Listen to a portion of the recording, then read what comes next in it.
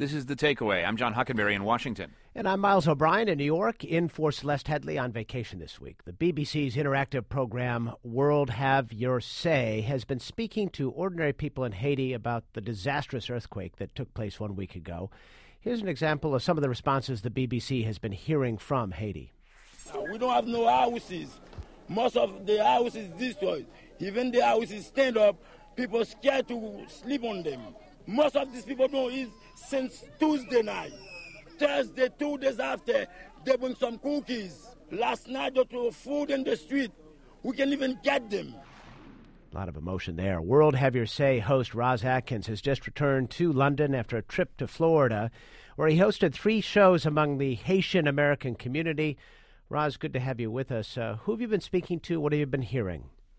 Hi, Miles. Thanks for having me on The Takeaway. Well, we spent 3 days, 2 in southwest Florida and the third on Friday in Little Haiti in Miami. And essentially what we were trying to do was connect Haitians living in the States with Haitians back home, or at least people in Port-au-Prince who could give them information. What unfolded was incredibly difficult for all our listeners to listen to, I think, and of course much more difficult still for the people taking part, because in those first couple of days after the earthquake took place, people just couldn't make any connection. We were having these audience shows, and on the front row would be 15, 20 Haitians, all holding their mobile phones, their cell phones, texting, going through Facebook, trying to call during the program and having no luck at all. So we were able to, mainly using Skype to be honest, able to connect them with one woman called Dixie who ran an orphanage in Port-au-Prince, another guy called Rene who was a radio reporter who we were able to speak to over Skype. And of course it was a terrible thing because these Haitians in southwest Florida and in Little Haiti wanted information,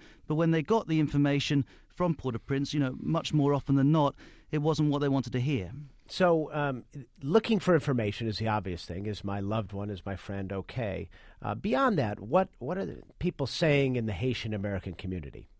Well, the second issue, and you're right, first and foremost, of course, people were concerned with getting hold of their loved ones. But the second issue, and this was coming out when we broadcast at 1 p.m. Eastern on the Wednesday, so this is less than 24 hours after the earthquake, they were already talking about the media. They were already angry. And in the item I was listening to just before I came on, you played that clip by Kanye West talking about the phrase looting. That's the word a lot of people have already latched onto. They feel that the developed world's media or the Western media is jumping far too quickly to suggest that all law and order is breaking down. In fact, I just, before I came to see you, picked up an email from a World Have Your Say regular in Australia called Andrew saying, look how quickly society breaks down when cities are destroyed. But lots of Haitians are pushing back and saying, well, it's not really breaking down. Of course, we're going into shops when we need food or we need medicine, but that's not breaking down. That's just survival, to use Kanye West's words. So there is a frustration that from the off, people have been prepared to think the worst of Haiti and of Haitians when they're reacting to this terrible tragedy.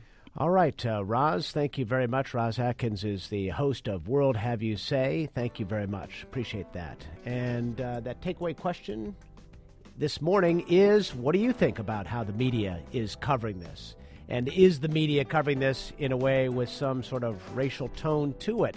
What's the difference between looting and survival?